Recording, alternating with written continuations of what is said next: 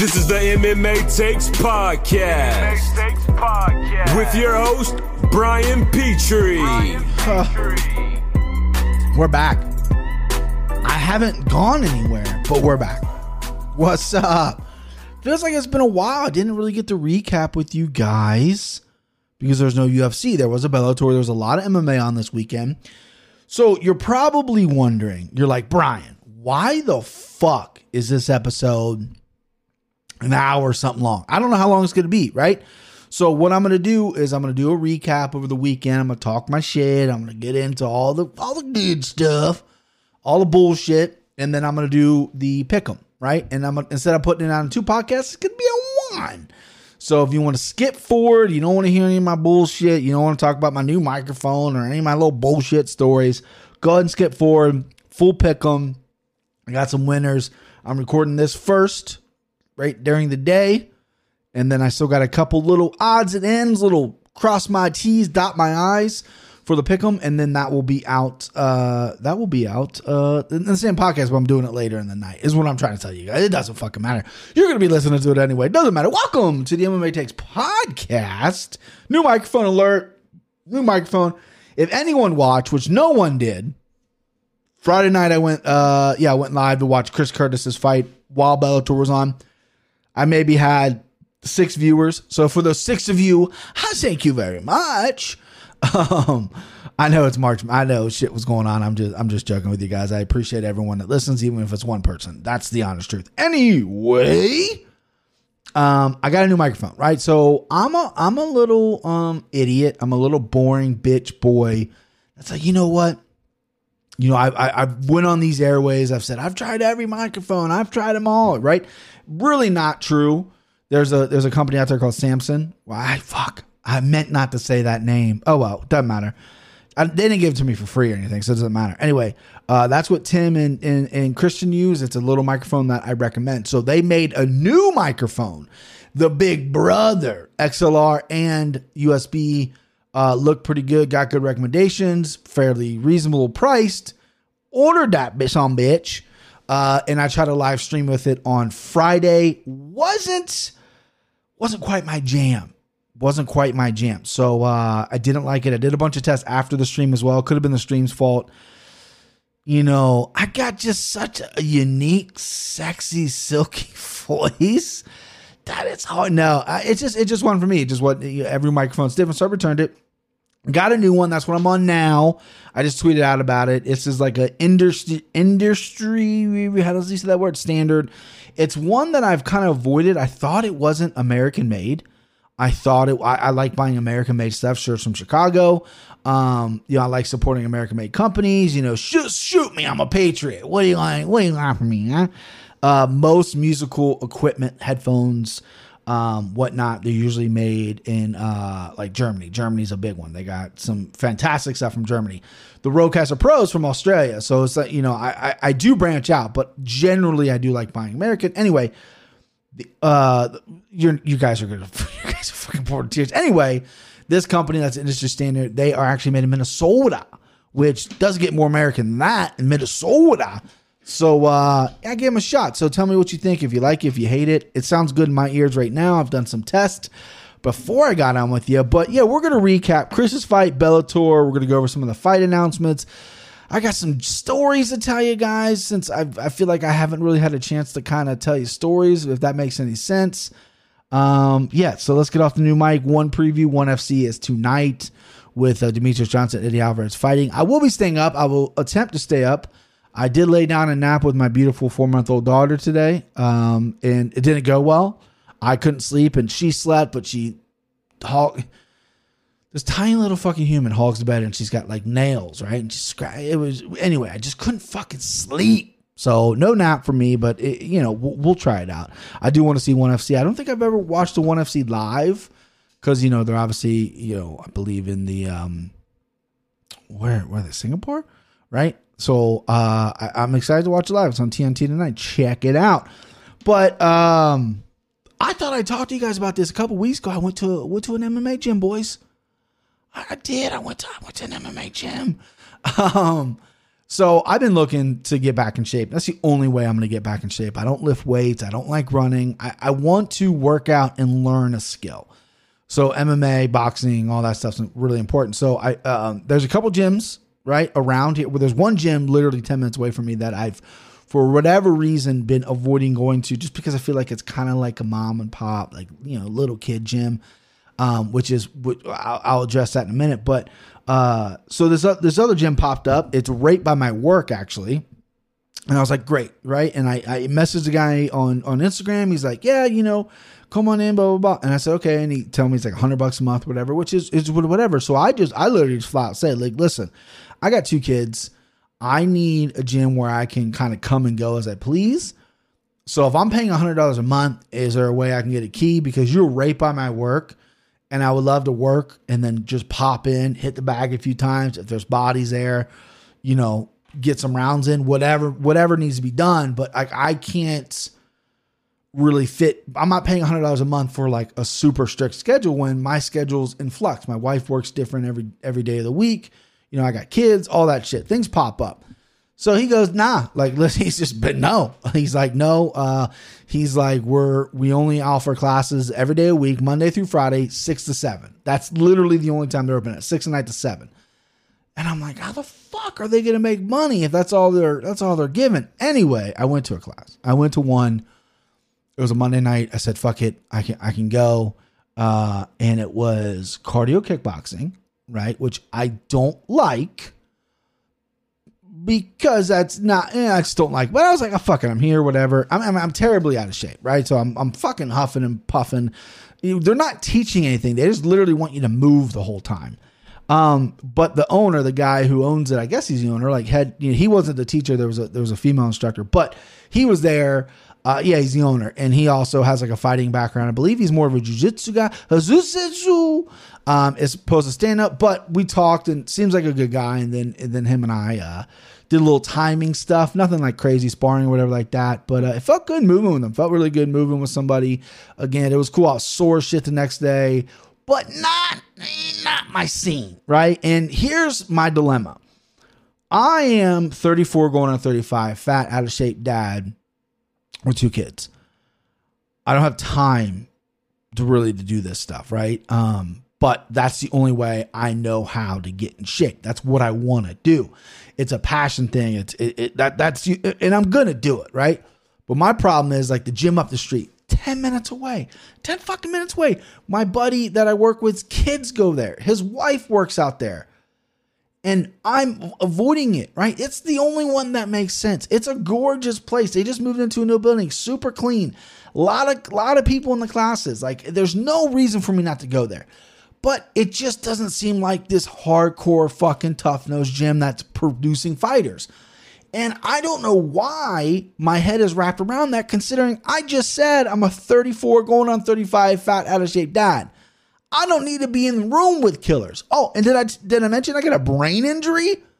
I don't need to be in the room with killers, but I want to be. You know what I mean? It's one of those things. And this gym that I tried out seemed like kind of maybe the owner, who was a jiu-jitsu guy, I believe he's an MMA fighter. I don't really know. I looked him up, couldn't find much. He did say he had a bunch of MMA fights. Couldn't really find much about him. Anyway,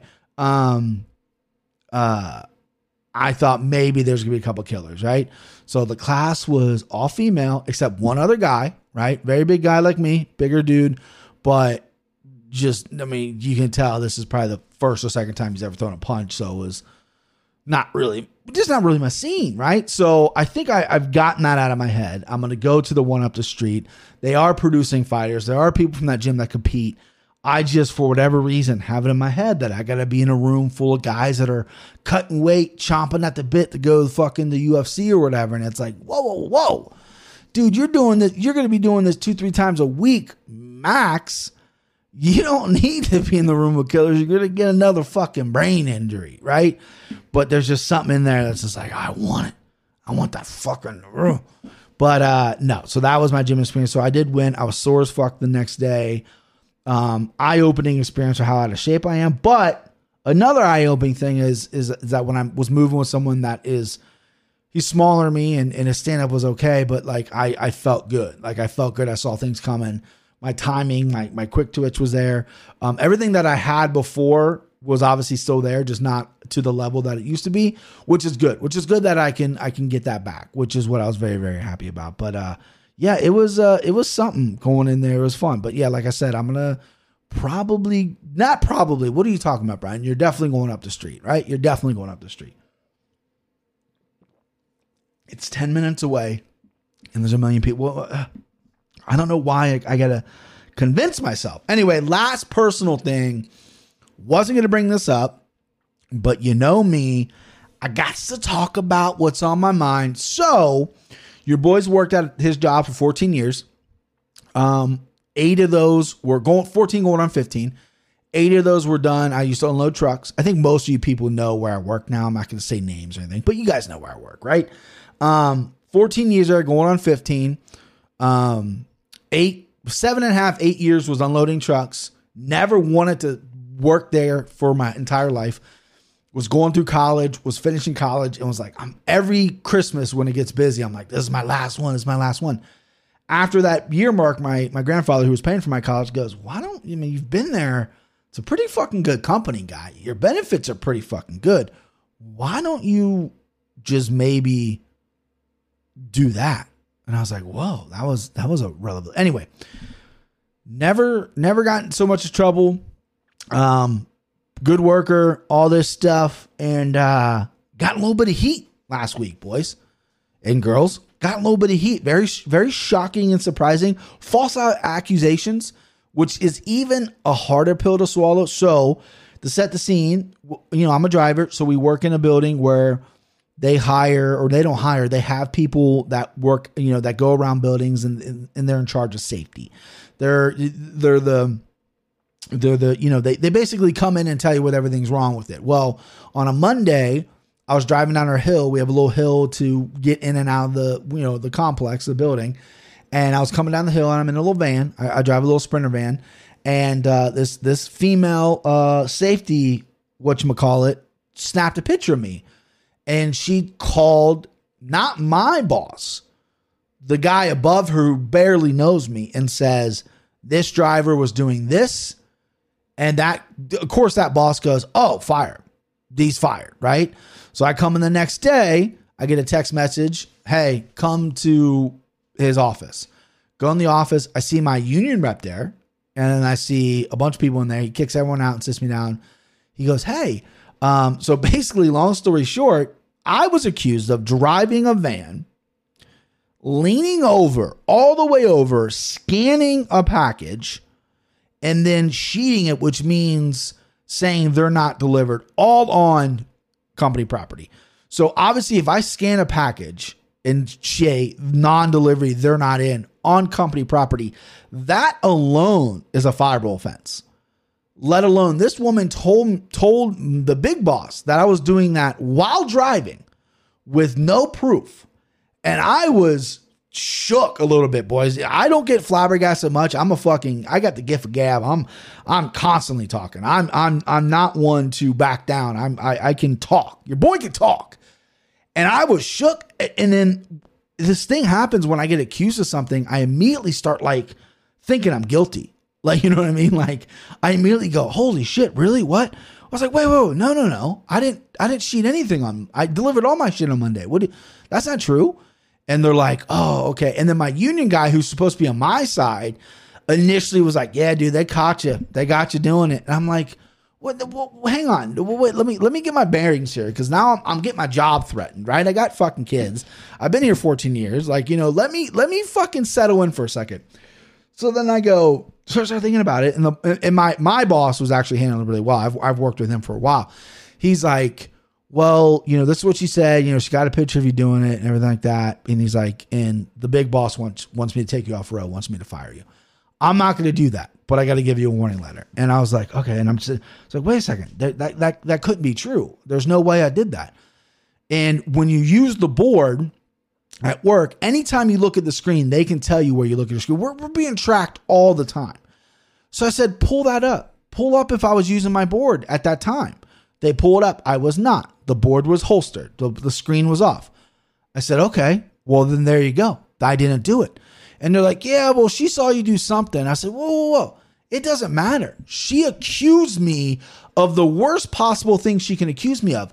Instead of calling the big boss and going, hey, this driver, she didn't know me. She had to look up my truck number. This driver was bent over, blah, blah, blah. What should I do? She immediately accused me of the worst thing you could accuse somebody of while driving, at least in my line of work. And I go, and then my union rep goes, well, maybe you were like taking a drink or something. I go, what? Taking a drink isn't a fireable offense. Show me in the fucking, we're taking a drink, I can get fired. Like, what is happening right now? So then I start going off. So then the fucking Denzel, the Denzel from Philadelphia, the Denzel from The Great Debaters start coming out. And I go, what? Let me see the picture she got of me, right? Boss is looking through his stuff, blah, blah, blah. Finally finds a picture. No picture of me, just a picture of what I was driving. It was my van, right? And I said, there's no picture of me doing it. My board was holstered. There's nothing with scanning. What am I getting this warning letter for? What am I getting accused of now? She goes, well, the safety lady said she saw it. So it's a he said, she said situation that I'm essentially going to get raked over the coals for. This woman, who I'm sure is good at her job, even though her fucking job is essentially to get people like me fired, I'm sure she's good at her job. But I've been with this company for 14 years, going on 15. I've never once filed a grievance. Well, maybe I filed one when they didn't pay me, but I'm not a fucking problem in there. I'm not constantly jumping down management's ass. I'm not getting fired over stupid things. The only thing they could nab me on over the past year or so, my attendance hasn't been like super clean because dealing with the baby and we got a lot going on at home and stuff like that. No excuses. Like, that's initially when I got called in the office, that's what I was going to be. I thought it was going to be my attendance. I was like, okay, here we go. Because that makes sense to me. I would have owned up to it. Like, yeah, sorry, got a difficult baby at home, got 2 kids, and wife was dealing with some stuff. I get headache. Oh, I would have been completely fine with that accusation. I would have signed that fucking letter and be like, yep, I need to clean my shit up 100%. But this accusation is just wild. And I was so fucking floored by it. It shook me. And I was speechless for a minute. And then finally, once I start asking like the right questions and really kind of pressuring, my union guy, who's a great guy, but my union guy started finally coming on my side a little bit. Like, yeah, wait a second. Yeah. Like, it's like, I know this woman thought she saw something, but I never once leaned over, completely took my eyes off the road and done anything like that. The only thing I think she could have saw was I got a phone call from another driver. I was meeting her to give her packages, right? I have AirPods in. So those are perfectly fine. They're not illegal. I had AirPods in. Answer the phone call via AirPods. Driving down, she's like, hey, do you have this address? I look over on the floor because I'm in a Sprinter van. There's their area on the floor where you can keep packages. It was an envelope. I look over. I go, yeah, I have that address. So it possibly could have been she saw me looking over. I don't know where she leapt to what she claimed I did, but the accusation really pisses me off. The breaking the chain of command really pisses me off. So unfortunately, the big boss, who I don't have a personal relationship with, told my boss that a warning letter has to be given out, right? So they're going to mail it to me and then we're going to protest and fight. And I'm hoping, I get to get in a room with everyone and just straight lawyer the shit out of it and ask all the right questions. Cause that was pretty fucking scary. I was a little shook by that. I went to, and then I had to go do my route, and then I'm just paranoid all day. Like there was some little fucking teenage kid like walking down the sidewalk on his phone, and he was kind of holding it in front of him. I'm like, is this fucking guy taking a picture of me? Does this guy fucking work for her? Huh? Does this fucking son of a bitch work for her? Like I am full blown paranoid at this point. Okay, sorry, I was looking at my thing. But yeah, so that was fucked up. That was crazy. I've never been in a situation like that in the 14 years I've been there. Again, I've really never gotten in any kind of trouble since I've been there. And, yeah, that shook your boy a little bit for sure. All right, let's recap some of the fights, huh? That's why we're here. We're here for the fights. Chris Curtis, King of Combat is his new nickname. Used to be used to be the Action Man. Now it's King of Combat, Chris Curtis. My guy, you've heard me talk about him on the airwaves multiple times. He saved my life, so you're going to continue to hear me talk about him. Great guy. He needs to be in the UFC, right? He fought a guy who was on Tapology, which I believe is 7-5. They listed him at 22-6. This Mexican promotion, I believe he was 7-5 because of the way he fought Chris, right? Wasn't the most elite guy out there. Seemed tough. Seemed pretty, had some good wins, like some ugly, gritty wins, right? Seemed pretty, but Chris just walked through him, right? First 2 minutes, Chris was this guy was throwing just big left hand, southpaw and southpaw. Chris was, kind of gauging him, see what he was going to do, and then just took over. The guy went for a couple takedowns. Chris stuffed him, which I like to see. This guy obviously didn't seem like a high level wrestler, but seeing Chris stuff takedowns makes me very happy. That's been his Achilles heel his whole career. It looks like he's really dedicated some time to wrestling. Destroyed this guy. They should have stopped the fight. It was in a ring. He got tossed out of the ring at one point. It was definitely a mismatch. But I'm glad Chris performed. I'm glad he dominated. You got to get this guy in the UFC. I mean, listen, he lives in Vegas now.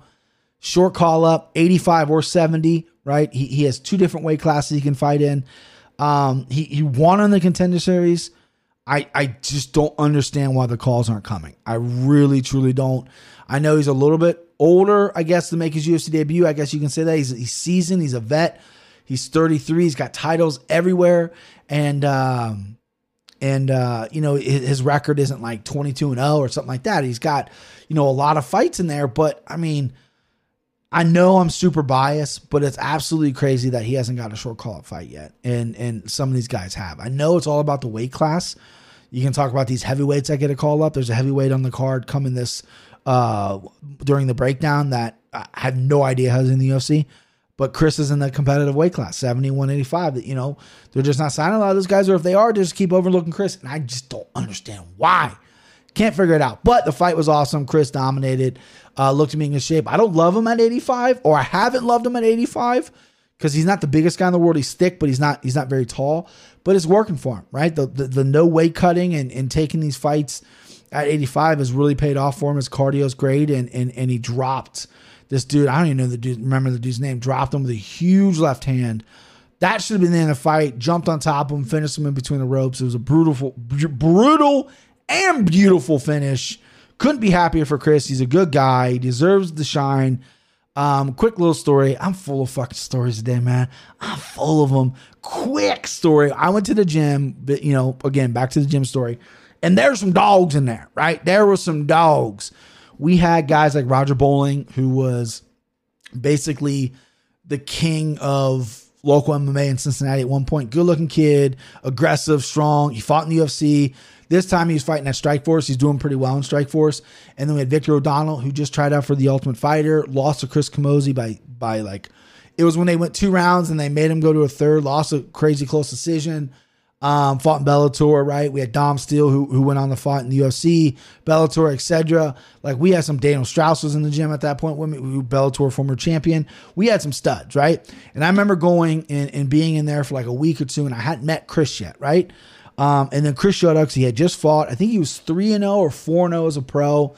And I remember being in the gym, right? And I kind of worked with Victor a little bit. I kind of worked with Roger, and they were obviously amazing. They were way better than I was, but like, I wasn't like super blown away, right? Like, they just, and I saw them work hard. I saw them really train, like, not just with me, but with other people too. And yeah, they were good and they were talented, but like, they didn't just, and I'm not just saying this in hindsight. I've said this before numerous times.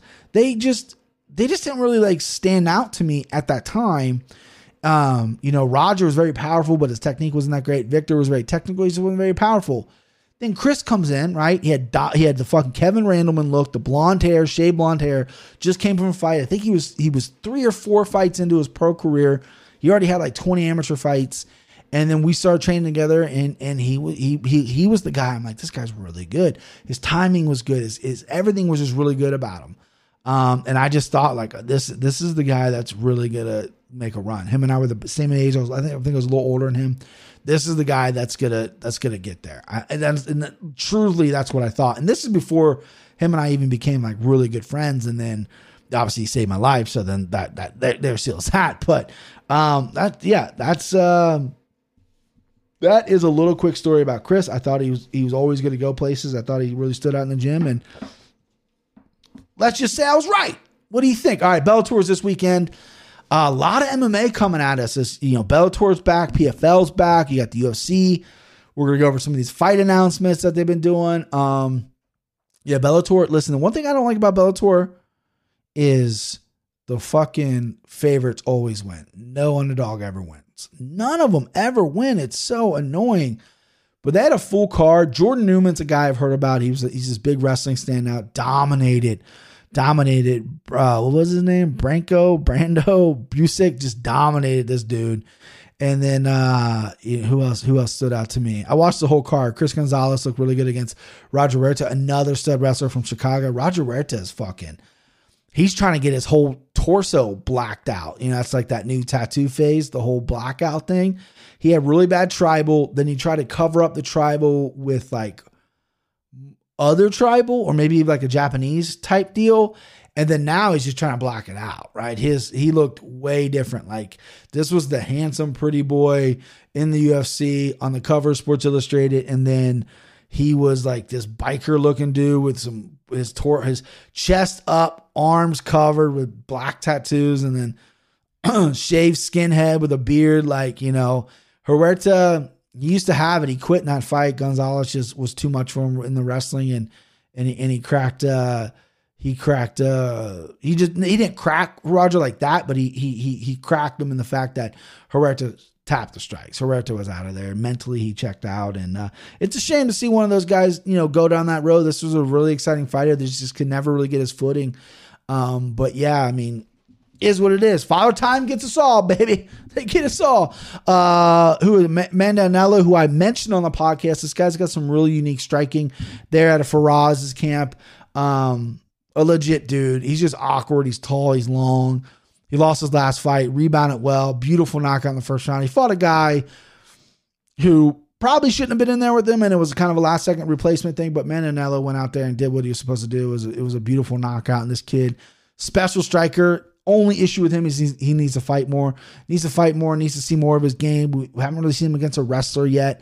The Bellator's been giving him really good matchmaking, and I want to see him advance his game a little bit. Magomed Magomedov. This fucking name gets me every time. The Petr Yan guy, right? He beat Petra. Petra beat him. They're both their only losses. Technically, Yan does have a loss to Aljamain Sterling. He fought CJ Hamilton, who I did not know. Apparently, he fought in the UFC. Is that what they said on the broadcast? Either way, Magomed destroyed him. Wrestling looked on point. Stand-up looked on point. He's a fucking stud. I don't know why the UFC didn't sign him. Someone brought up a good point. They just don't want their whole fucking roster smothered with these Russian dudes. Like, it's just going to be the fucking Russian fighting championship at this point, the way Russia's taking over. So I guess they're picking their spots on who they sign and not. This is a guy I think they messed up on, because this is a guy that I think is exciting, and they could really he can bring like an attitude to that division and have a rival, Petr Yan. I think that could sell. I know the UFC might not think it sell. Russian versus Russian, it's, maybe not could sell, but Russia is a big market for them. So I don't know, but they do have some history. Hopefully Magomed destroys through Bellator, contracts up, goes to UFC. It's going to be one of those super fight situations, but he looked fucking good.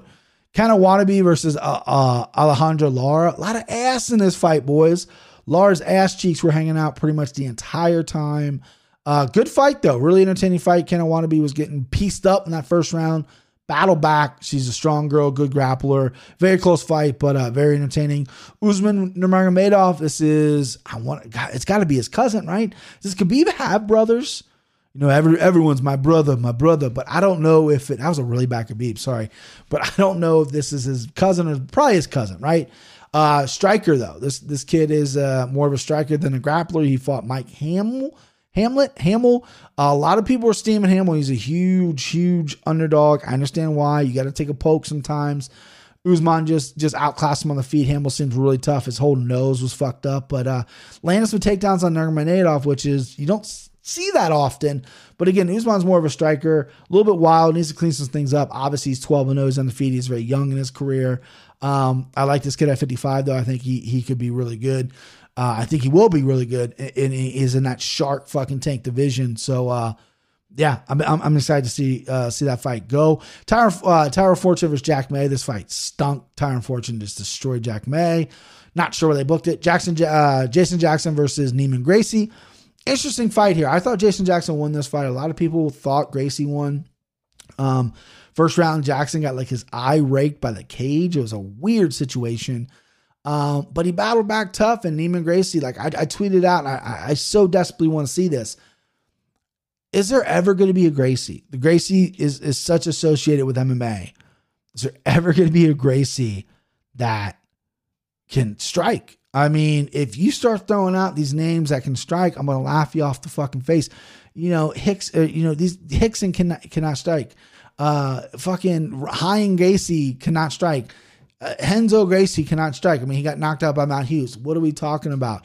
Chrome Gracie cannot strike. Like, quit bringing these names up as they're involved more than their uncles and whoever the fuck. But I want a Gracie to be just a fucking savage, right? I want him to be on the feet, just lights out.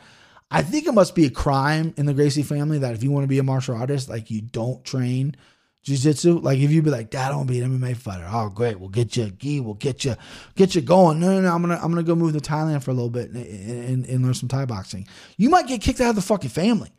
I just don't think that happens because there's never been a Gracie ever that has good stand-up. And Neiman Gracie is a very talented Gracie. Trash stand-up. I want to see one day. And then Patricio Pitbull, my mortal enemy. I just don't like the guy. He's very, very good, though. He fought Emmanuel Sanchez. Emmanuel Sanchez just lost before he even stepped in the cage there. He just seemed off. He just didn't seem like he wanted to be there. The first fight was very close.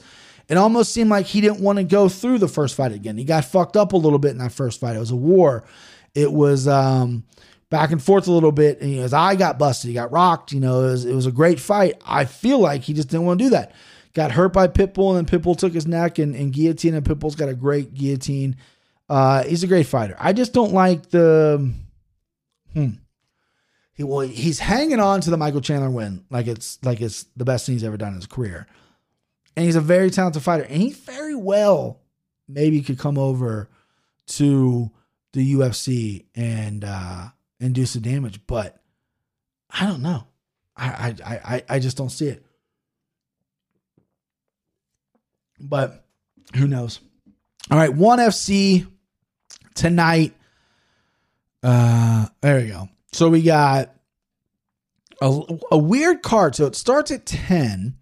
The prelims start at 8:30 on Bleacher Report, I think, is what I saw.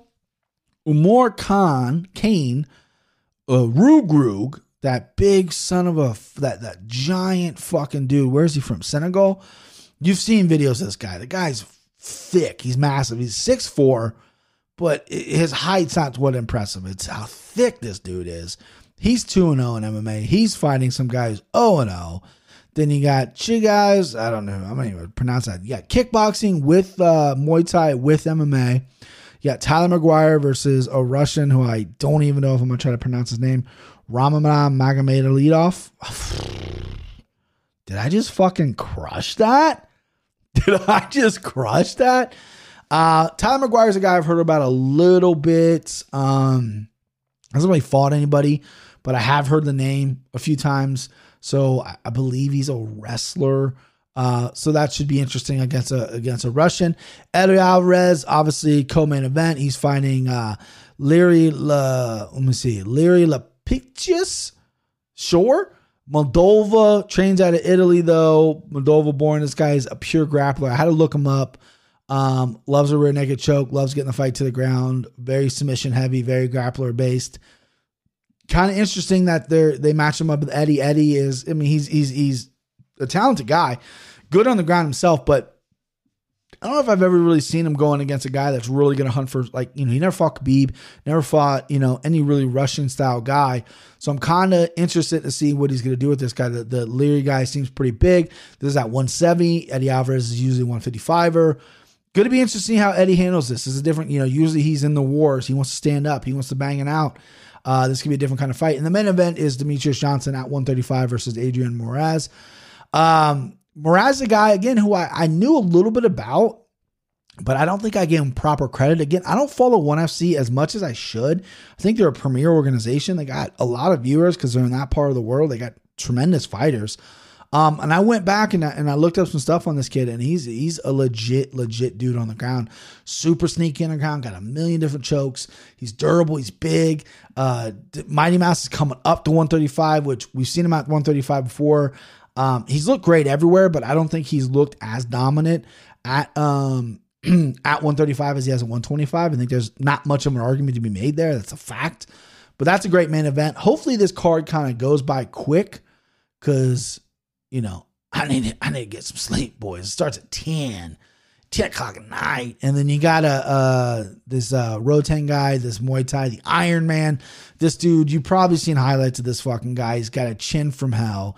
He's an absolute freak with his Muay Thai. He can take a shot. He's fighting Daniel Williams, I believe is that Aussie? Is he an Aussie? Australia. Yeah. Daniel, I guess it's Daniel. He's 3-1 pro MMA record, but this is a Muay Thai fight. This looks like a big setup for Rotang here. He looks like he's going to walk through this guy, but that's ONE FC, baby. That's ONE FC. That's tonight at 10 o'clock. They're premiering on TNT. I'm excited for it. I'm going to stay up for it. I'm going to watch it. I'm going to stay up as much as I can. Okay, guys. I got a 5 a.m. wake up call. What are you doing to me? All right. 2 last things before we get to the pick'ems. The Venom deal, which for whatever reason I've been very highly invested in, right? I didn't know what to expect. They launched it on Tuesday. It looks a lot like Reebok. So it's the initial Reebok release was obviously worse, and it involved with more colors and more options stuff. This starts with more options, right? So there's green, there's yellow, there's red, there's blue, there's black, there's white. The shorts look okay. Obviously, I don't have a pair with me. I don't know what the material's like, but look all right. The girls, I believe, have a little more options now with the skirts, which I love a good skirt on a girl. They look okay. They don't look great. I mean, they're expensive. I don't love them because my one complaint was I hope they had some more originality for fighters. Some people have shown that when fighters could get sponsored by whoever they wanted, Venom sponsored several fighters and they made them custom pair of shorts.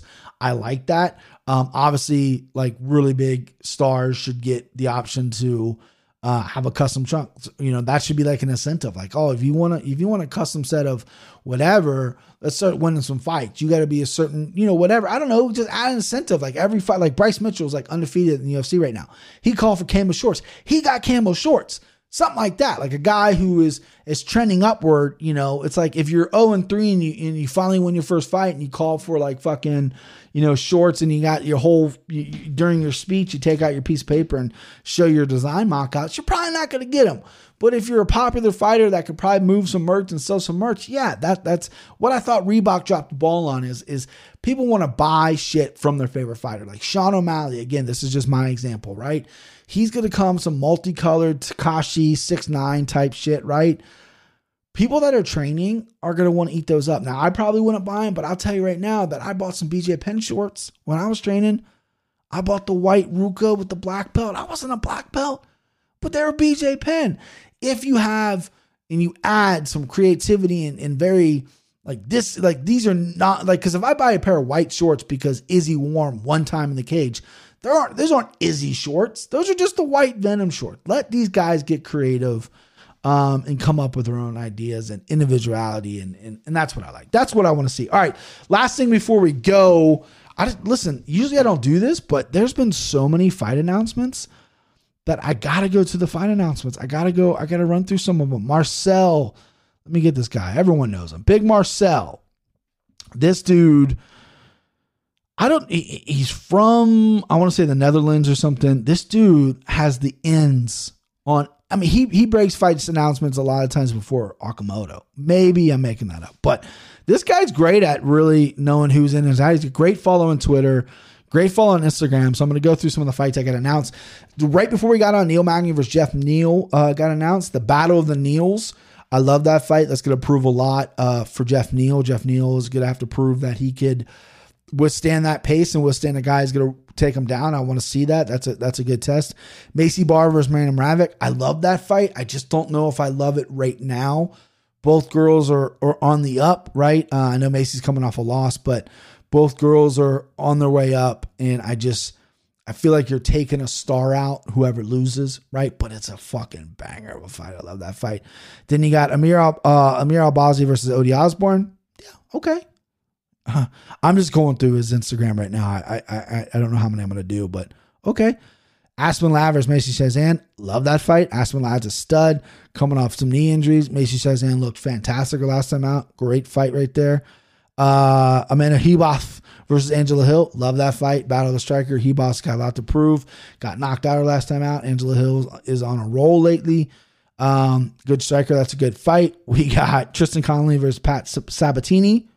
Okay, sure. Tristan Connolly, probably the dorkiest guy in the UFC, I would say. At least he looks like the dorkiest guy. I don't want to say that because I don't know him personally, but looks pretty dorky. But okay, sure. We got Honey Barcelos versus Timur Valley. Awesome fight. Honey Barcelos needs a big fight. This is a guy, great record, great style. Needs to get a big fight. Timur Valley, not a big fight. Not the big name he wanted. This is probably, if I was Honey Barcelos, I'd be a little upset, but this is going to be a banger fight because Barcelos can wrestle. He can strike. Timur Valley has proven to be a little chinny. Right, he's been knocked out in the UFC before, and he's been hit before. But I love that fight a lot. Bilal Muhammad versus Damian Maia. That got announced. That was a big one. Bilal obviously didn't get the Leon Edwards fight, but he did get the Damian Maia fight, which is sure. Hopefully this is Damian Maia's last fight. It'd be interesting. This is kind of like Damian Maia is almost like the guy that they give to the guys they believe in. Like, hey, Bilal, you go be Damian. We're in business here. You know what I mean? It's like one of those, like, wink, wink, go beat Damian, and we got something here. You got Hakeem Silva's Rick Glenn. I love me Rick Glenn. I think he used to be very talented. That's a scary fight. Hakeem Silva, the picture I'm looking at, this guy's got like a fucking 12-pack. What the fuck? What are you eating? Gilbert versus Stephen Thompson got announced. Awesome fight. Love that fight. Eileen Wonderboy, honestly, I don't know. Gilbert's incredibly aggressive and he likes to come out and he likes to throw and he obviously hits hard. And Wonderboy is hittable and can get put away. But I just think if he just maintains his distance and he fights his fight, I think Gilbert, might be in a bad night there. That's a really, really interesting fight. Obviously, the Conor Dustin rematch got booked for July 10th, I believe, International Fight Week. They're already chirping a little bit. Conor's making some promises, which I like. I'll say that much. I like, but obviously promises can be broken there. I don't care about that fight. Volkov versus Cyril Gane, awesome fight. Zombie versus Dan Ige, awesome fight. The heavyweights, Juan Espino versus Alexander Romanov, awesome fight. Who we got here? Alex Murr gives a shit. Michael Pazares, who gives a shit. Holland obviously stepping in for Vittori. The big one though, the big one that we haven't addressed yet is Nate Diaz versus Leon Edwards. That's coming up in May. I love it. I love that they gave that. I love that Nate stepped up and wanted this fight, wanted to fight Leon Edwards. He didn't really have to. Leon's not the biggest name in the world. This is a really smart move from Leon because this is a winnable fight for him. He's a huge favorite right now, which I don't know if I like that. Nate Diaz is a guy who you fucking sleep on him, he's going to win. You know what I mean? This is a guy who's tough as shit, good on the ground. His boxing's good. And I just don't think Leon has the biggest power in the world. I think Leon's very confident that he could fuck Nate up, which he very might well could. But, this fight goes to the ground and Leon gets a little comfortable. He's going to get, something taken with him. But that's a very interesting fight. I like that fight a lot. All right, so this is the first half, 43 minutes. I'm going to do the pick'em. You're going to hear a little commercial type deal. Stay for the pick'em. I got winners. All right. See you at the pick'ems. You had my curiosity, but now you have my attention. Hey, boys. Listen, a little break before the pick'em. I need you guys to do me a favor, okay? I got 25 rate and reviews on iTunes. 25. We're 5 away from 30. That's a small little goal. I know there's 5 of you listening that has not rate and reviewed. So go to iTunes, subscribe, rate and review. If or when, I should say, because I'm feeling confident, when we get to 30, you got to comment. You got to rate. You got to actually write a comment. And those 5 people from 25 to 30, I will select one winner and you'll get a t-shirt or you'll get some podcasting equipment. If you're in a podcaster, I can send you a microphone. I can send you something, right? I'm begging you. Now I'm bribing you. I need those to get to 30. It helps out a lot. Ask me why. I don't know why. But if you could please do that, I would greatly appreciate it.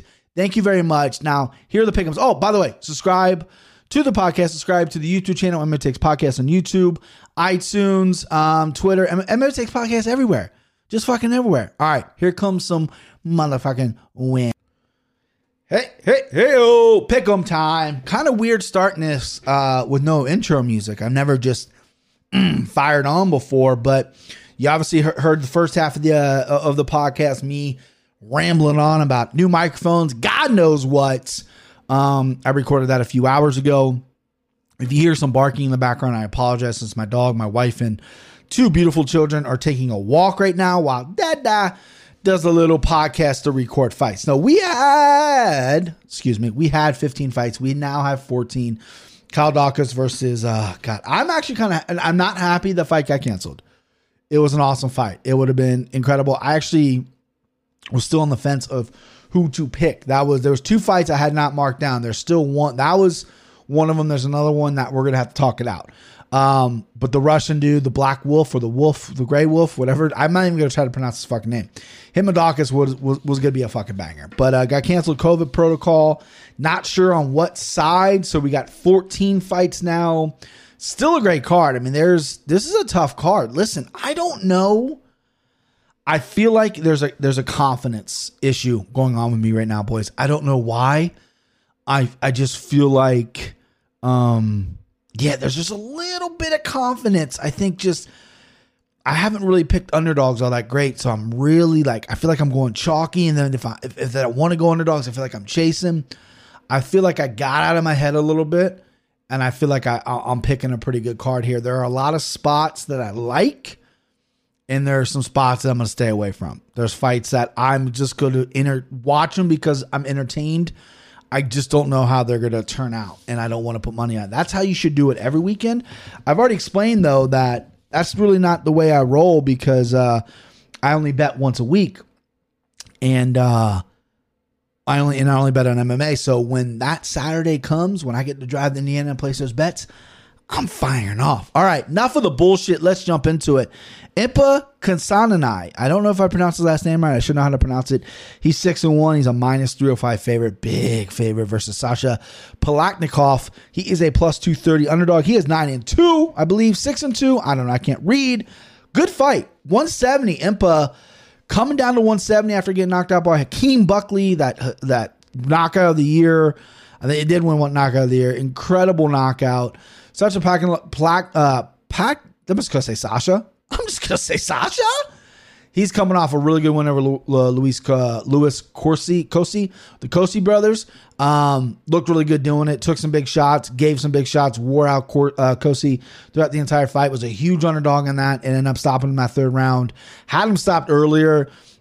He has 2 losses on his record. One was an ugly, his pro debut was an ugly knockout loss, and then he got knocked out by Manar Lazzez, who is a UFC caliber guy. Sasha Palatnikov, interesting guy, born in New York or something, right? Trains out of Vegas now, but was living in Hong Kong or China or somewhere over there for a while. The guy, he literally has the Chinese flag in his Tapology thing here. Big underdog. So if you listen, it's okay to chase underdogs. Sasha Palatnikov is a really good striker. I think his power's good. I think he takes shots okay. I don't know how well he takes shots from like a big hitter. Impa is just athletic. He looks so fucking good. He looks so shredded. He just looks phenomenal is what he does. And coming down to 170, usually I don't like guys cutting weight. I think he's young enough and in shape. They were saying that he was cutting weight every week for 185 just to get used to it. Like he does something different. He believed he's from North Carolina. He left North Carolina. He's now at Sanford MMA. He cut the weight. Everything's lined up for Impa to win here. He's an aggressive guy. He's a skilled guy, not the most cleanest of striking. He puts a really good pressure on you. He's not going to get tired. He's not really wrestler, not really striker. He's just using his athleticism right now to win fights. Sasha only has 8 fights, but I feel like he's been around for a while. He's been in the game for a little bit. He's traveled the world. He's fallen all over the place. I'm sure he's got a plethora of fucking kickboxing and Thai fights that are on his record. So at plus 230, there's some value there. I'm just going to go with Impa because I like him at 170. He looks shredded. You know, I know you can't go by body type, but I like the move to Sanford MMA. I think the guy's incredibly skilled. He's incredibly athletic. You know, he played football. I don't know if it's D1, but college football. The kid is a stud. Very young in his MMA career. He's learning. Sanford MMA is becoming a hotbed. They got some great coaches, and besides the coaches, training partners. He's training with some of the best in the world, and I'm gonna go there. That price tag is way too heavy, way too goddamn heavy for me. I'm gonna avoid it at all costs. But I like this fight. This is one of the fights I kind of preempted in the beginning. I'm just gonna enjoy this fight. I don't really want to have skin in the game. I can see Sasha turning another big upset here. I think he's a very skilled guy. He's got good striking. He's pretty tough. I just think Impa's going to be a little bit too much, too big, too strong, and he's going to push the pace. I don't see him get knocked out by Sasha. It should be really good. It should be a really fun fight. But again, hanging back as a fan, not going to put any skin in the game. All right, next up, Dong Jun, minus 141 favorite. He's fighting William Knight, who's a plus 111 underdog. William Knight was supposed to get Alonzo Menefield. Menefield just won last week or 2 weeks ago, over Charant. William Knight, this guy built like a fucking house. Short, stocky, wide as fuck. Has one loss in his record to that the Teflon guy who fights in the UFC as well. That was by knockout. His striking is not where he wants it to be. Dong Jun is a pretty good striker. William Knight's the kind of guy that he's going to throw hands. He's a big, heavy-handed guy. He's going to throw hands to get to the ground, essentially. Like, he's not afraid to throw, but his technical skills on the feet aren't great. He's just a big, powerful dude. He's a fucking bulldozer. He's going to throw punches to clinch with you to take you down. He's heavy on top. His ground and pound's really good. He looked really good against Alexa Kimura, who, to me, is a very similar guy like Dong Jun. Dong Jun is an explosive guy, but he's been trailing in fights. He was losing the Kalidas fight, and then he came back and won in the third round. He had a draw with Sam Alvey. In a fight that people thought he lost as well. He primarily is a striker. He wants to stand up on the feet.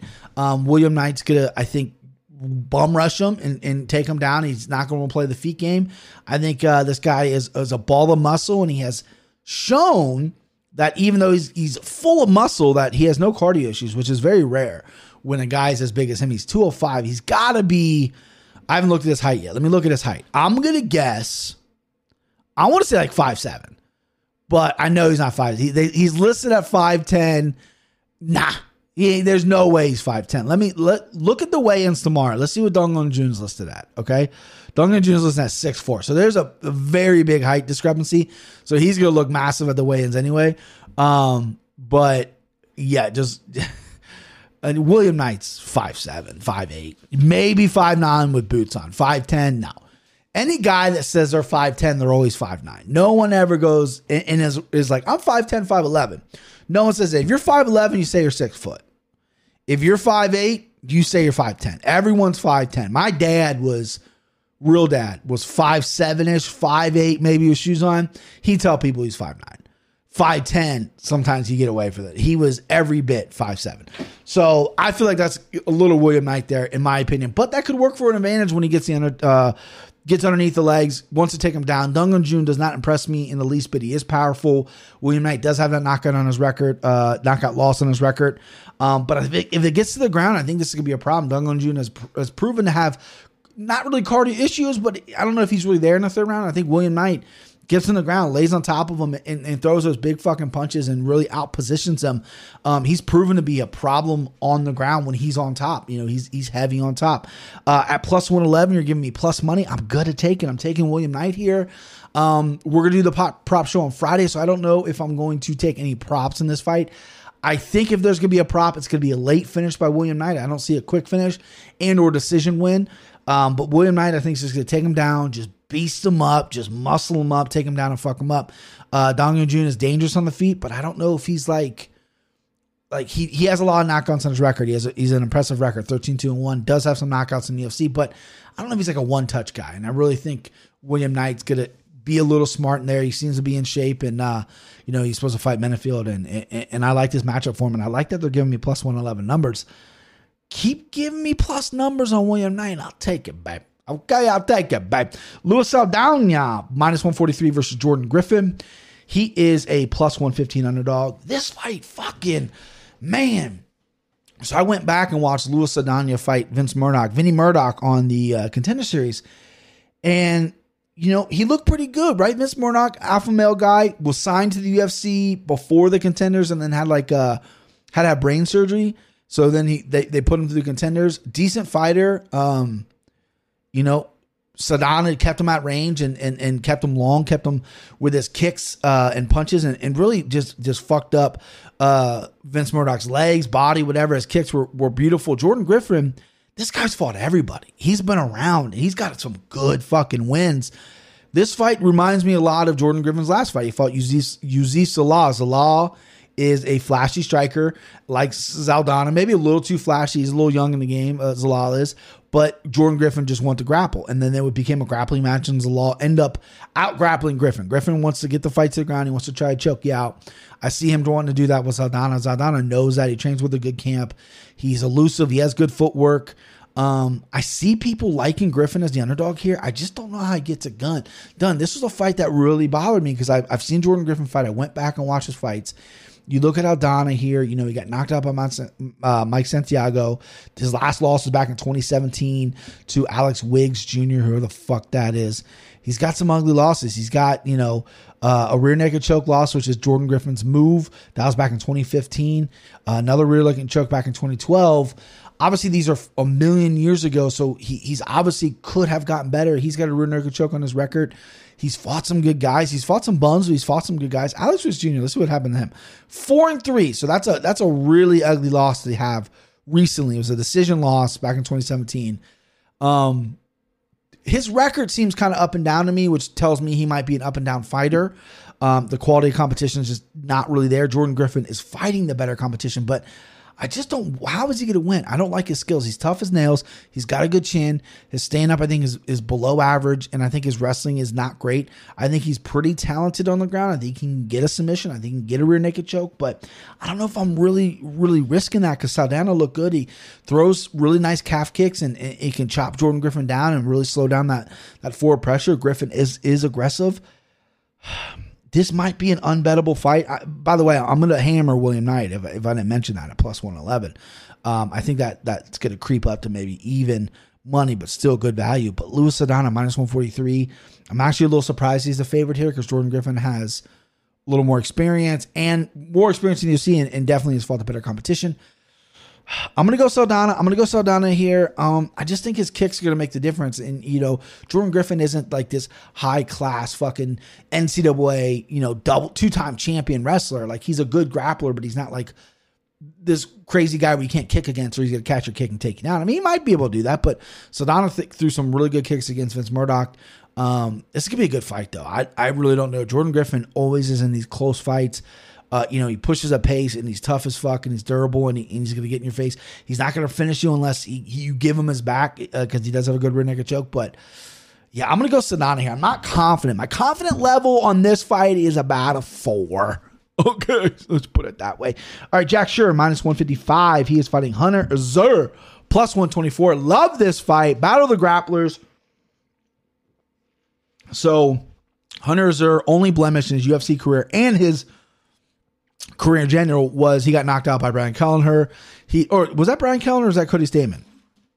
Oh, God damn it, Brian. You just watched stuff for Kelleher. Okay, yeah. So he decided he wanted to box with Kelleher. Kelleher knocked him out. He was afraid to shoot because of the guillotine. That makes sense. He rebounded his last time out. Jack Shore, undefeated. Jack Shore, undefeated. Comes from Wales. The pride of Wales. Jack Tank Shore. This guy is very active on the ground. A lot of submissions on his record. His jiu-jitsu is great. The Problem is when you get these guys, like Chris Fishgold is a perfect example. Jack Shore's better than Chris Fishgold, but Chris Fishgold was a guy he was from England, who had a lot of submissions on his record, and he comes over and he just can't do it against elite American wrestlers. Hunter Azur is a very good wrestler. Take that with what you will. But Jack Shore, before he came to the UFC, was fighting some good people in Cage Warriors, beating everybody. Obviously, he's undefeated. He's got the undefeated record. Debuted against Nolan Hernandez, rear naked choke. Aaron Phillips, rear naked choke. All later in the fight. He knows how to work. He's an awkward guy to fight. I think his grappling is better than Azur, but Azur, I think wrestling is the best base for a man, and Azur is a really good wrestler. So Azur did not want to wrestle with Brian Kelleher because he was afraid of the guillotine, right? Essentially, that's the only reason he stood up with him. Jack Shore is lights out on the ground. Jack Shore has more than a rear naked choke. He has a lot of finishes by submission. He's really, really good. He obviously knows who he's fighting. He knows what kind of fight Azur is going to bring. Azur is going to want to maybe keep this fight standing. I don't know if Jack Shore can take down Azur. Maybe he can. Maybe he can backpack him, take him down. That's the only issue I see here. Jack Shore's stand-up is coming along. It's nice. It's not like world-class right now, but it is nice. It's nice for a guy who's grappling based. A lot of people are high on Jack Shore.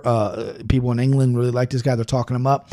I like him too. I think I've seen what I've seen and I've liked it. Hunter Azur fought maybe a little bit better competition. Jack Shore hasn't fought the best so far, but I think he's really good. He's finished those fights is what you're supposed to do. And I think Hunter Azur is going to keep this on the feet. I think Jack Shore is going to have some answers for that. And I think if it does get to the ground, which eventually it will have to, because Hunter Azur, if he gets tagged, he's going to resort to wrestling, and then Jack Shore is going to push the pace and try to get him to the ground. I'm going Jack Shore here, minus 155. Fairly low price for a guy that a lot of people like. This is a fight that I'm looking to bet here. If I was a parlay guy, which I'm not anymore, RIP Slimeball parlay, I maybe would add this to like a small little parlay there because I am fairly confident that Jack Shore is a superior fighter here. And yeah, that's my 2 cents, guys. Okay. Yorgan Castro, 6-2. He's a minus 278 favorite versus, well, how do you pronounce this guy? Yardis Dario, 5-1-1 plus 215. I have no idea how this guy's in the UFC anymore. I looked up his record and I go, how come I don't remember this guy? Right? I'm like, how come I don't remember him? I'm looking, he's had 2 fights in the UFC. He had a draw, decision majority draw, and then he had lost to 2 guys I've never heard of. Like, right? I remember Christian Colombo and then Daniel Amalekchuk or whatever. I'm like, who were these guys, right? And I'm looking through the footage. Like, I go back and look at this footage. This guy hasn't fought in 5 years. This guy hasn't fought in 5 years. 2016, September 2016 against Christian Colombo, he had a draw. And, he was booked a bunch of times. Greg Hardy at one point, Tai Tuivasa. Now he's getting Yorgan. 5 years off is a lot, and this guy could have went out and been like, you know what? I'm just getting better, guys. I'm fucking hitting the mat. I got mat time now. I don't think so. This guy's 37, 5 years off. That's a disaster. Yorgan Castro has really fallen flat his last 2 times out. Called for the Greg Hardy fight, got dominated. The Carlos Felipe fight, got embarrassed, walked down and talked shit to the whole time. This guy is knockout power, but he's almost like the Tyron Woodley where he wants to just back up.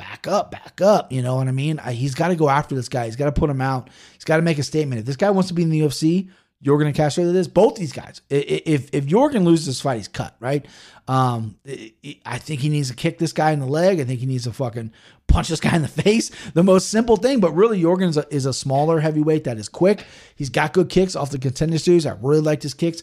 Hasn't really used that much. He knocked out Justin Tafa because Justin Tafa basically just sprinted after him. I don't see that happen, but he does have power. He can separate you from your consciousness. I like Yorgan. I hate the line. And yeah, I just hate it. And this is my last shot on Yorgan Castro. I don't think I'll ever pick him or bet him if he loses his fight. And I think he'll be out of the UFC if he loses his fight. That's my 2 cents. All right, John Makdessi, fight I'm really looking forward to. John Makdessi is plus 158 versus Inacio Bahamondes, who's 11-3. Bahamondes minus 200 favorite. So here's my dilemma, right? Here's where my confidence comes in. So I watched every single Inacio fight I could find, right? And I think I got all of them. He has 14 fights. I watched even like I believe I watched a couple of his kickboxing fights. Obviously, I rewatched his Contender Series fight. This guy, everyone that trains with him, I believe he trains at Rufus sometimes. He also has another camp. I can't remember what it was. But everyone that trains with him raves about him. They say this guy's fucking the real deal. This dude's legit. I watch him fight. I see it. His countering's really good. He's long, right? He fought in the Contenders at 170. This is at 155, which is his right weight class. He fought a guy, Edson Gomez, who weighed in 174, little short, pudgy guy who had bricks for hands, right? Not the most cleanest guy in the world, but he had a lot of knockouts on his record, and Ignacio took those shots. I didn't like that he got hit, but he took those shots and he took them well. His kicks are fantastic. His front kick, that's how he knocked out Gomez. His body kicks, his leg kicks, his countering with his long limbs are fantastic. John Makdessi, the old vet. This guy is a striker, pure karate-based striker. Faraz Zahabi, I think he might have even left Faraz.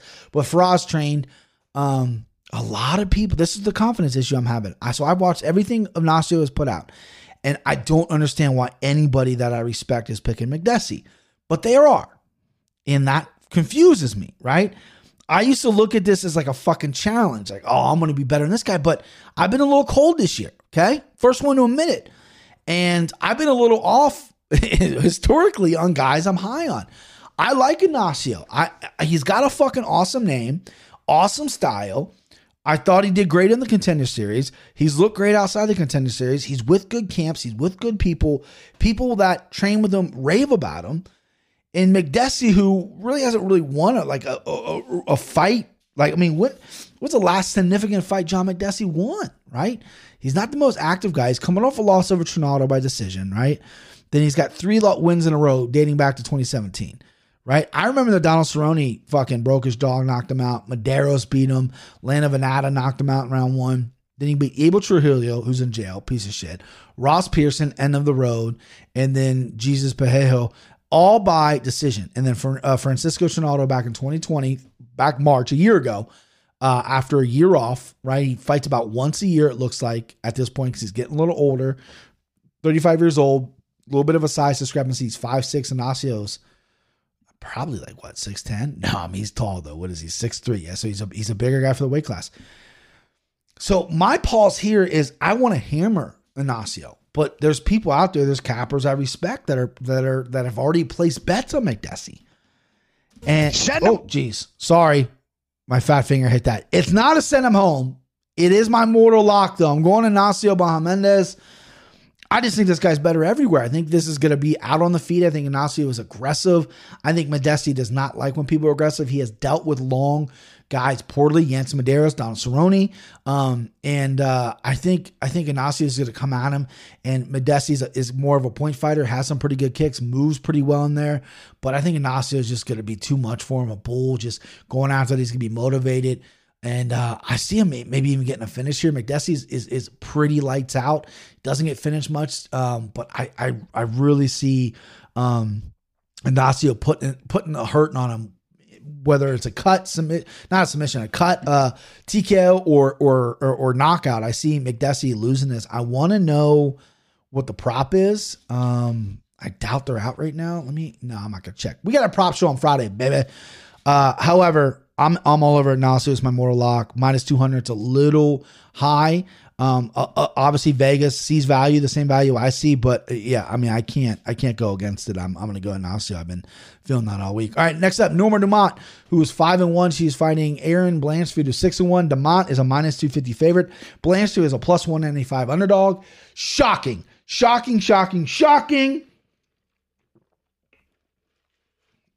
I feel like I've been giving out all chalk. And you know what we need? Be a dog. We don't need no meows. We don't need no cats. We need more dogs. We need more dogs. And I'm taking Erin Blanchfield as my underdog lock of the night. Her only loss isn't a loss. It's the Tracy Cortez, which I don't know how she lost that. She won the fight. Very talented girl, up-and-coming girl, bright prospect. Norma Dumont got knocked out by Megan Anderson. I know it was at 145. She won her last UFC fight, blah, blah, blah, blah. She is not very talented. And being a -250 favorite, I think, is an insult. Erin Blanchfield, I know, coming in, not a lot of people know her, but I think she's incredibly skilled. I didn't know much about her And then a lot of people were tweeting about her when this fight got booked. And then I went back and looked at Instagram, looked at her fights, watched the Tracy Cortez fight, and I couldn't believe. I had to check the numbers on 2 different sites. I went to FanDuel. She was a plus 210 on FanDuel. I got my numbers from DraftKings yesterday, plus 195 on DraftKings. Shocked about that. I'm locking her up. I wish I could bet it right now. I can't. I am going Friday instead of Saturday because the card's early on Saturday, but Aaron Blanchfield, lock it up. Underdog lock. Straight wager. I'm looking a unit or 2. I'm looking to double up, baby. I love that pick. Listen, Norma Dumont has not deserved 250 status being 1-on-1 in the UFC. Absolutely not. And I'm glad Vegas is sleeping on Blanchfield because I think this girl's going to come out there and I think she's going to win everywhere. Listen, if she goes out there and dominates, I'd be a little surprised because she is 23, 22. I see her going out there and just putting a pace on Dumont and just being better everywhere, being better on the feet, being better on the ground. So I'm looking forward to that fight because I'm all in on Aaron Blanchfield. All right, next up, Scott Holtzman, hot sauce, baby, plus 170. He's fighting this guy's name, Matus Gamont, right? 17-1. Only loss was to Gramam last time out. Minus 215 favorite for Gamont. This guy was all the rage coming into the UFC. I heard a lot about him on the international scene, which I don't keep up with all that much. I usually will hear a name and they're like, this guy's really good. And then I go figure out if he's good or not. Fighting out of Poland. He has a wrestling style. He fought Garam, fucking, what's his face? Ratlip. What's the guy? Why can't the COVID boy? Why can't, Chimaev's boy, lost a split decision. A lot of people thought maybe he won that fight. It was a very close fight. It was back and forth. Garam's a tough dude, but Gramont, it was a very high paced fight. At one fight of the night, it was entertaining. Scott Holtzman, very good striker, has dealt poorly with grapplers in the past. I see Gramont coming out here and just really leaning on Holtzman and not wanting to exchange much because Holtzman does have some power. He's a durable, tough dude. I say this every time. You got to imagine if you're Scott Holtzman, all you're doing is training wrestling, but you might be so far behind that it might not matter at this point. But Gamrot is a guy that's going to come out. He's going to get you in your face. He's going to get you down. I think Holtzman's going to get up a few times and wear himself out, and the Gamrot's going to eventually take over. This could be a finish here. I like Gamrot at minus 215. I know that's a chalky play. I knew he'd be the favorite. I wish I could take Hot Sauce Holtzman so I can scream, Hot Sauce! all over the house once he wins at plus 170. I just can't do it. I think Gamrot is a better fighter right now. And I just think he's going to out grapple Holtzman. And then if Holtzman really wants a shot on this, he's got to go out there aggressive as fuck and just try to take this dude's head off, because Gamrot will stand with him for a little bit. He'll play around on the feet, right? He's not in depth on the feet. He's not like lost in the feet. He'll play around them. Holtzman does have power, but I don't know if he has like this crazy power, like, you know, to put him out that early. He might. But if I was Holtzman, you got to go for it. You know this guy's diving at your legs. You know this guy's a crotch sniffer. You know he's fucking going for you. You got to fucking take this guy out first minute of that first round. That's what your mentality's got to be. I don't know if he has that in him, though. I'm going to go Gamrot at minus 215. This is a fight that I might look in the bet. It's a fight I might like, you know, if I did parlays, I might like this and Jack Shore. I think that's going to give you a pretty good plus number, you know. Two favorites, nothing crazy. Minus 215, minus 155. You're going to get a plus number, but I'm a straight wager guy now, okay? Okay, check the tapes. Check the tapes. Straight wager guy now. All right, next up, Jim Miller versus Joe Solecki. Jim Miller is a plus 185. Joe Solecki is a minus 235. Joe Solecki. I like this kid. Fighting out of Wilmington, North Carolina, my second favorite city in the entire world. Joe Solecki. I wasn't impressed, and I've said that on the Contender Series.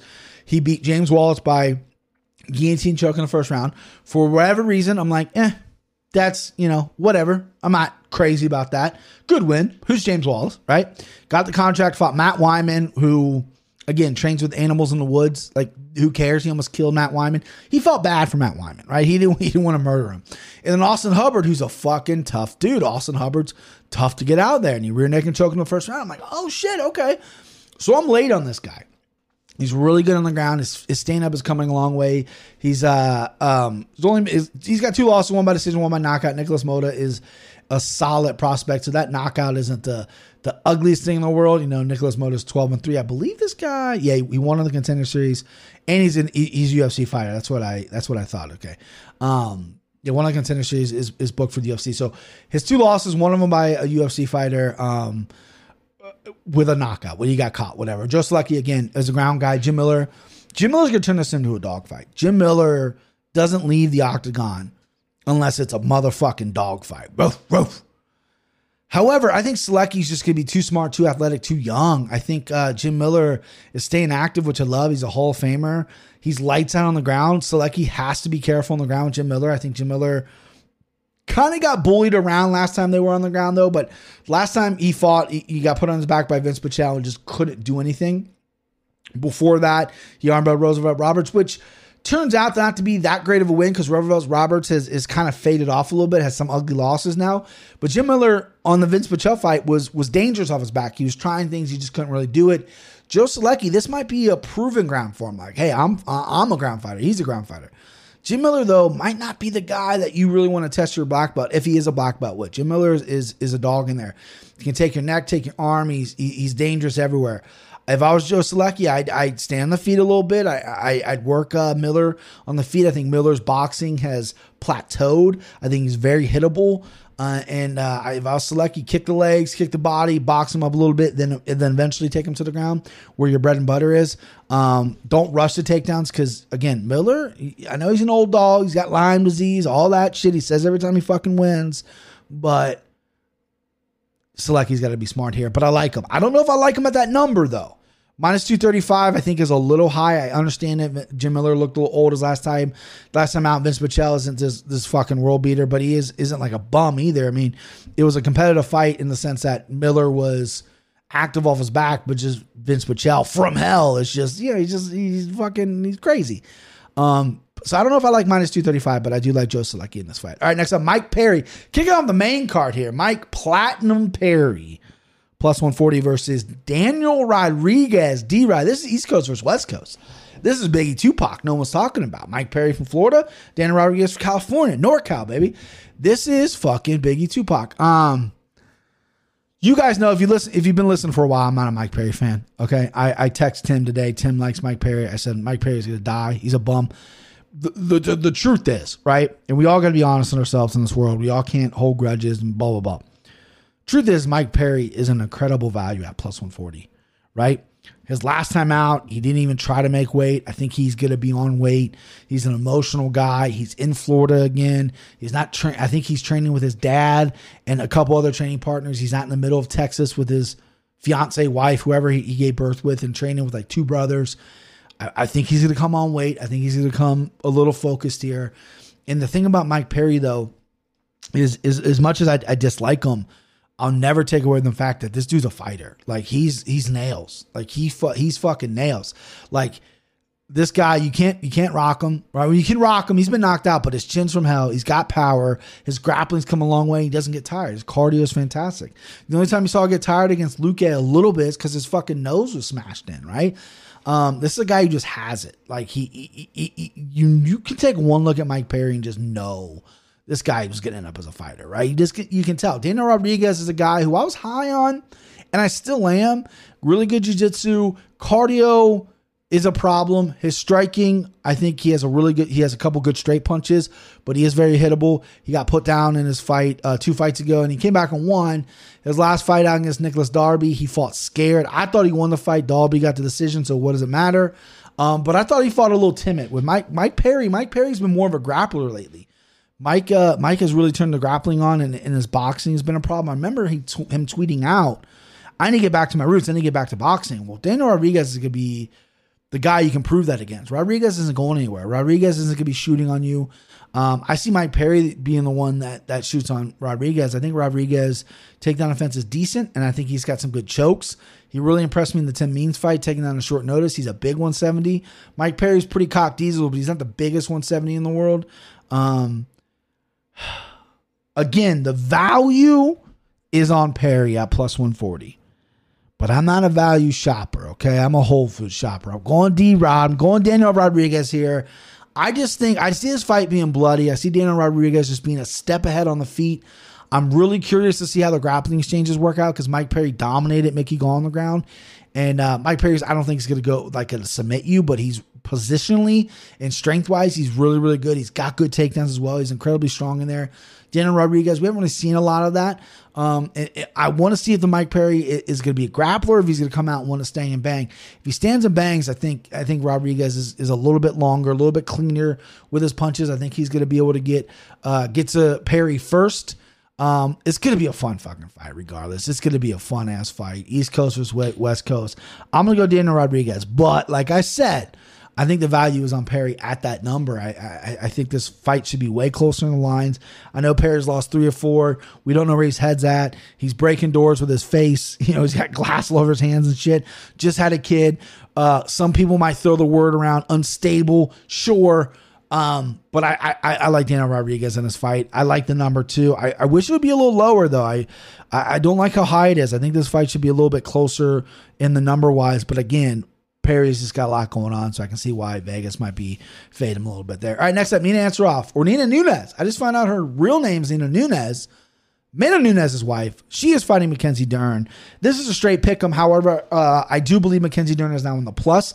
I have it written down 125. Nina Ansaroff minus 125. Mackenzie Dern a plus 100. And boys, send them home. Send them home early. Yeah. I'm going Mackenzie Dern by submission here. That's a prop I'm betting. Nina Ansaroff is a black belt on the ground. She's lights out on the ground. Whoa, she's not lights out on the ground. She's very good on the ground. Mackenzie Dern, stand up is looking better. She's working with Perillo. Her strength and conditioning is looking good. If you will follow her on Instagram, she looks in incredible shape. The big knock on Dern early in her career was she missed weight, right? She had to go up to 125. She didn't take it seriously because she was naturally skilled in jiu-jitsu. Now she's taking it seriously. Her weight's low. Working with Perillo, working with the strength and conditioning coach.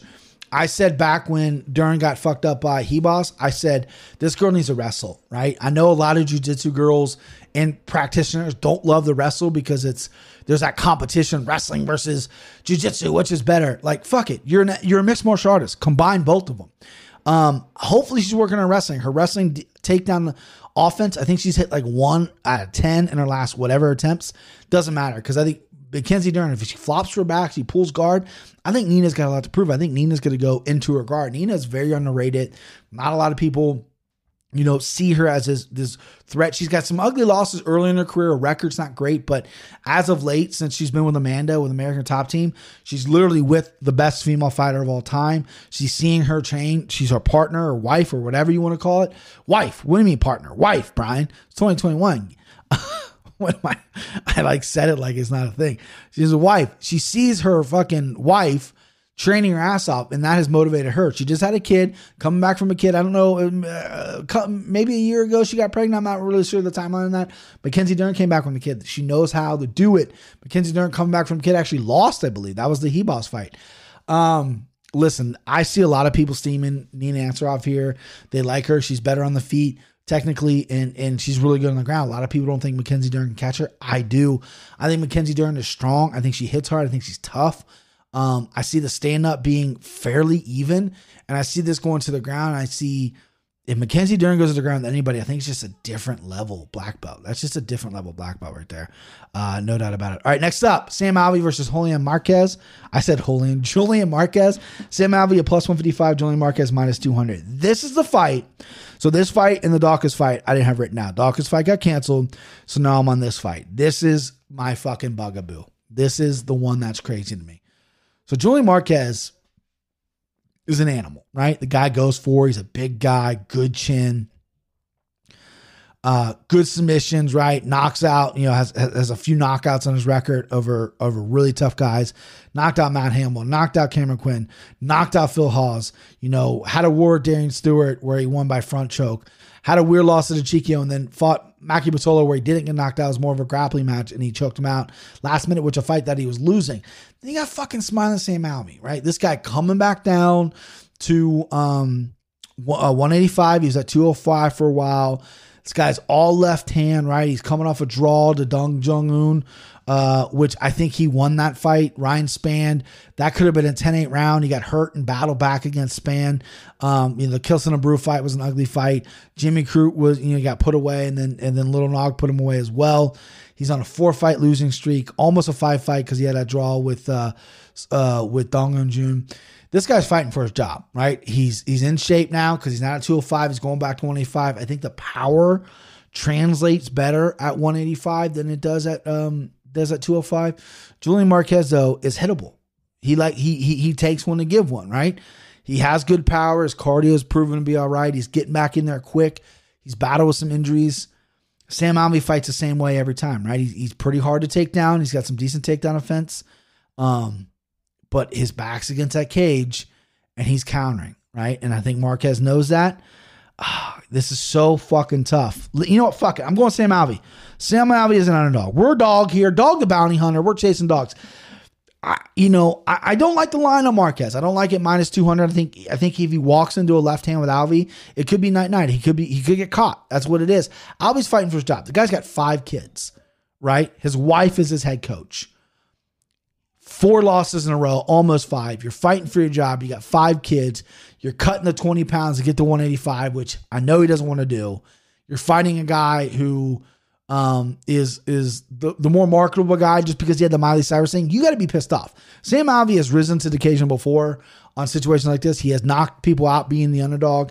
I'm riding with that momentum. I'm going Sam Alvey. I'm going to bet it. I might regret it. Who gives a fuck? Let's go. Sam Alvey for the dub. All right, co-main event. Love this fight. Arn Allen, 16-1. That's an impressive record. Plus 113 versus Sodiq Yusuff, my guy, minus 141. Okay, so you guys heard my guy. I'm picking Sodiq. Obviously, I don't pick against my guys.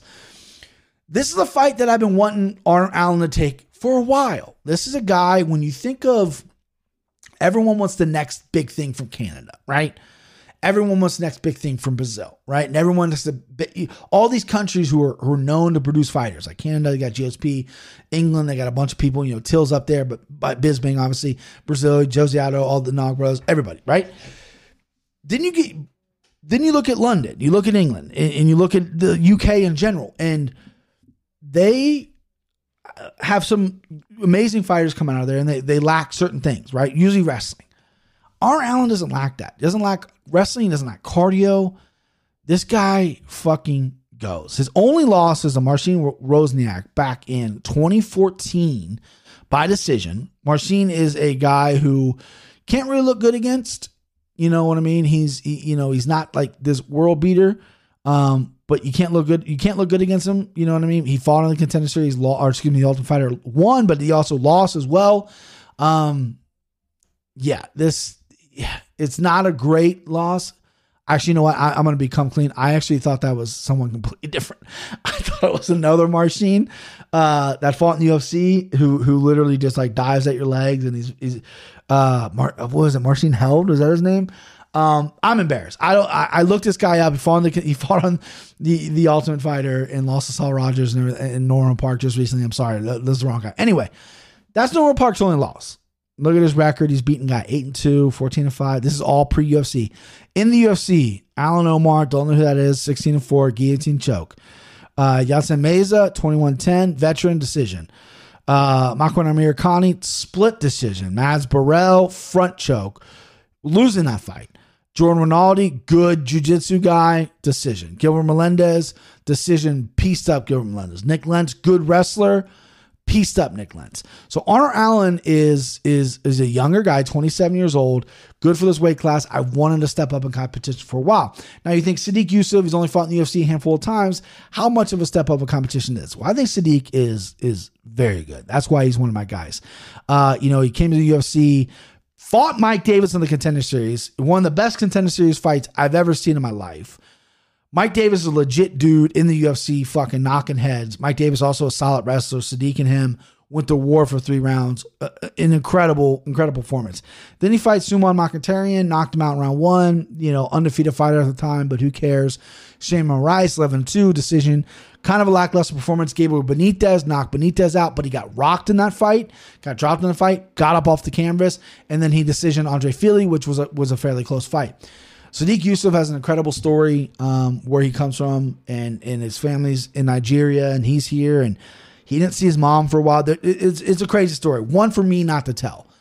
Arnold Allen and him is an amazing fight. When this was announced, I was hoping this would be co-main event.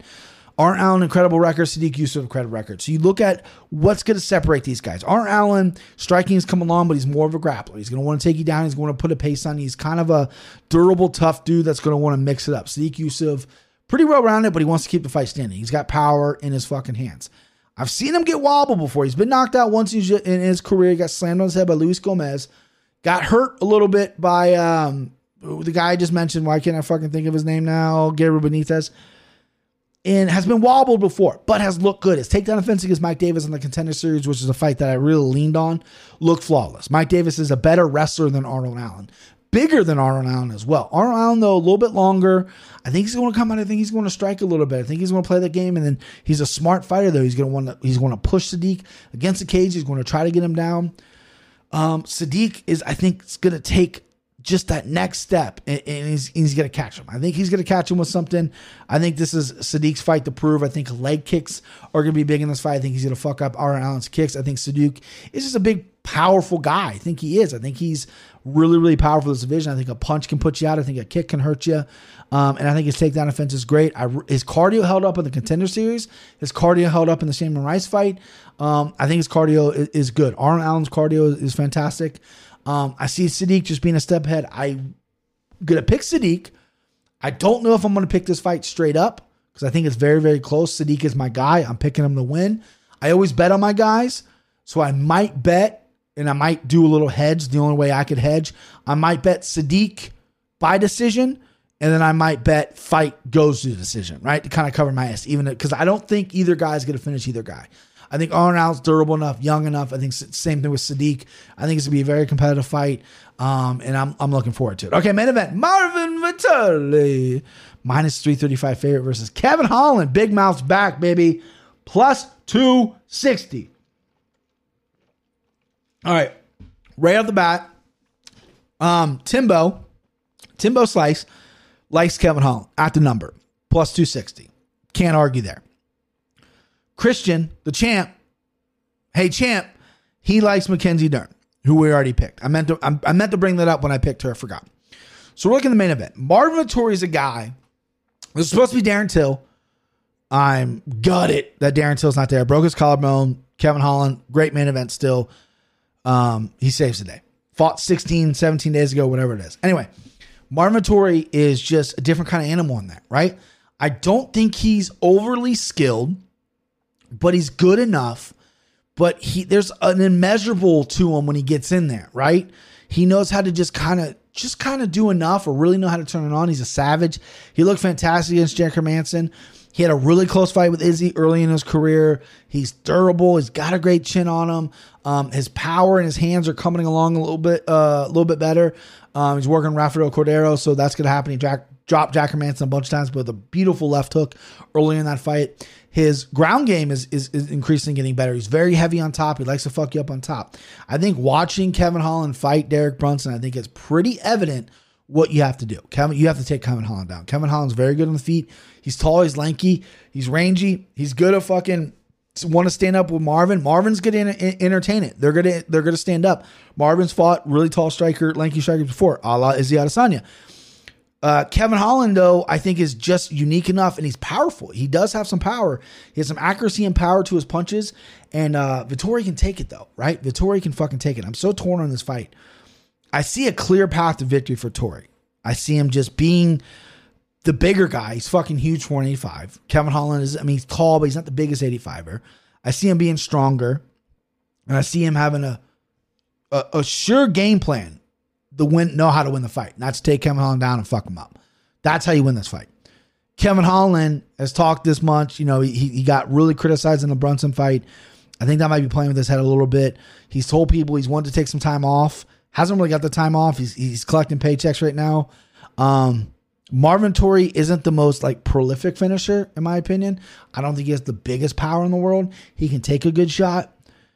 This is tough. I want to rock with my guy Timbo because I know Timbo is going to play Holland, and I want to be on the same money as Tim. I don't want to be against Tim. Here's what I'm going to do. I'm going to pick Vettori. I'm just not going to bet the fight. It's such a pussy move not to bet the main event, but Vettori being a little too high, and I think if it stays standing, I think Kevin Holland, I was like Jewish there. Kevin Holland has a real shot of winning this fight because I think he is the better guy on the feet technically. Vettori, though, just has that immeasurable, that edge to him where he just doesn't give a fuck. He's going to want to hurt you, right? He has that extra gear, and his stand-up's not bad. His stand-up's very good, and I think he's really going to mix in the grappling. He's a well-rounded fighter, and I see him taking Holland down and really putting it to him. I think a decision is going to happen here, and if I had to bet, which I might do because it is the main event, and I'm not a little fucking bitch, I think I'm going to go Vettori, either by decision or late round TKO. I see him doing very similar to what Brunson did, but just being a little more effective and a little more like, I don't give a fuck about positions. I'm going to want to elbow your goddamn head off, right? That's what I see Vettori doing because he's crazy. Crazy. I love doing my Italian accent. All right, that's it. Sick card, 14 fights. Hopefully none fall out. I know this podcast is long. I apologize. I want to talk to you. It's been a little bit. We have a crazy month of MMA. It is 8:30 at night right now. I have 2 hours or hour and a half to ONE FC. I'm going to stay up for that tonight. And then obviously we got Bellator Friday, UFC Saturday, PFL's coming back. It is fantastic to be a motherfucking MMA fan right now. Now, make sure you subscribe. Make sure you rate and review all that shit. MMA Takes Podcast on Twitter, on Instagram. Get those followers up. Let's go. Let's go. Let's go. Woo! Hey, pal, do me a favor. Get her down off there. What do you say? I say let her dance. Woo! Woo! Woo! Come on, baby. Woo! Hey, look, pal, we don't want you. Come on, motherfucker. Back. Come on.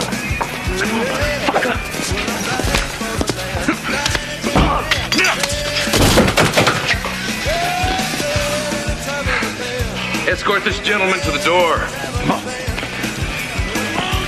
Do you see that shit? That's Dalton.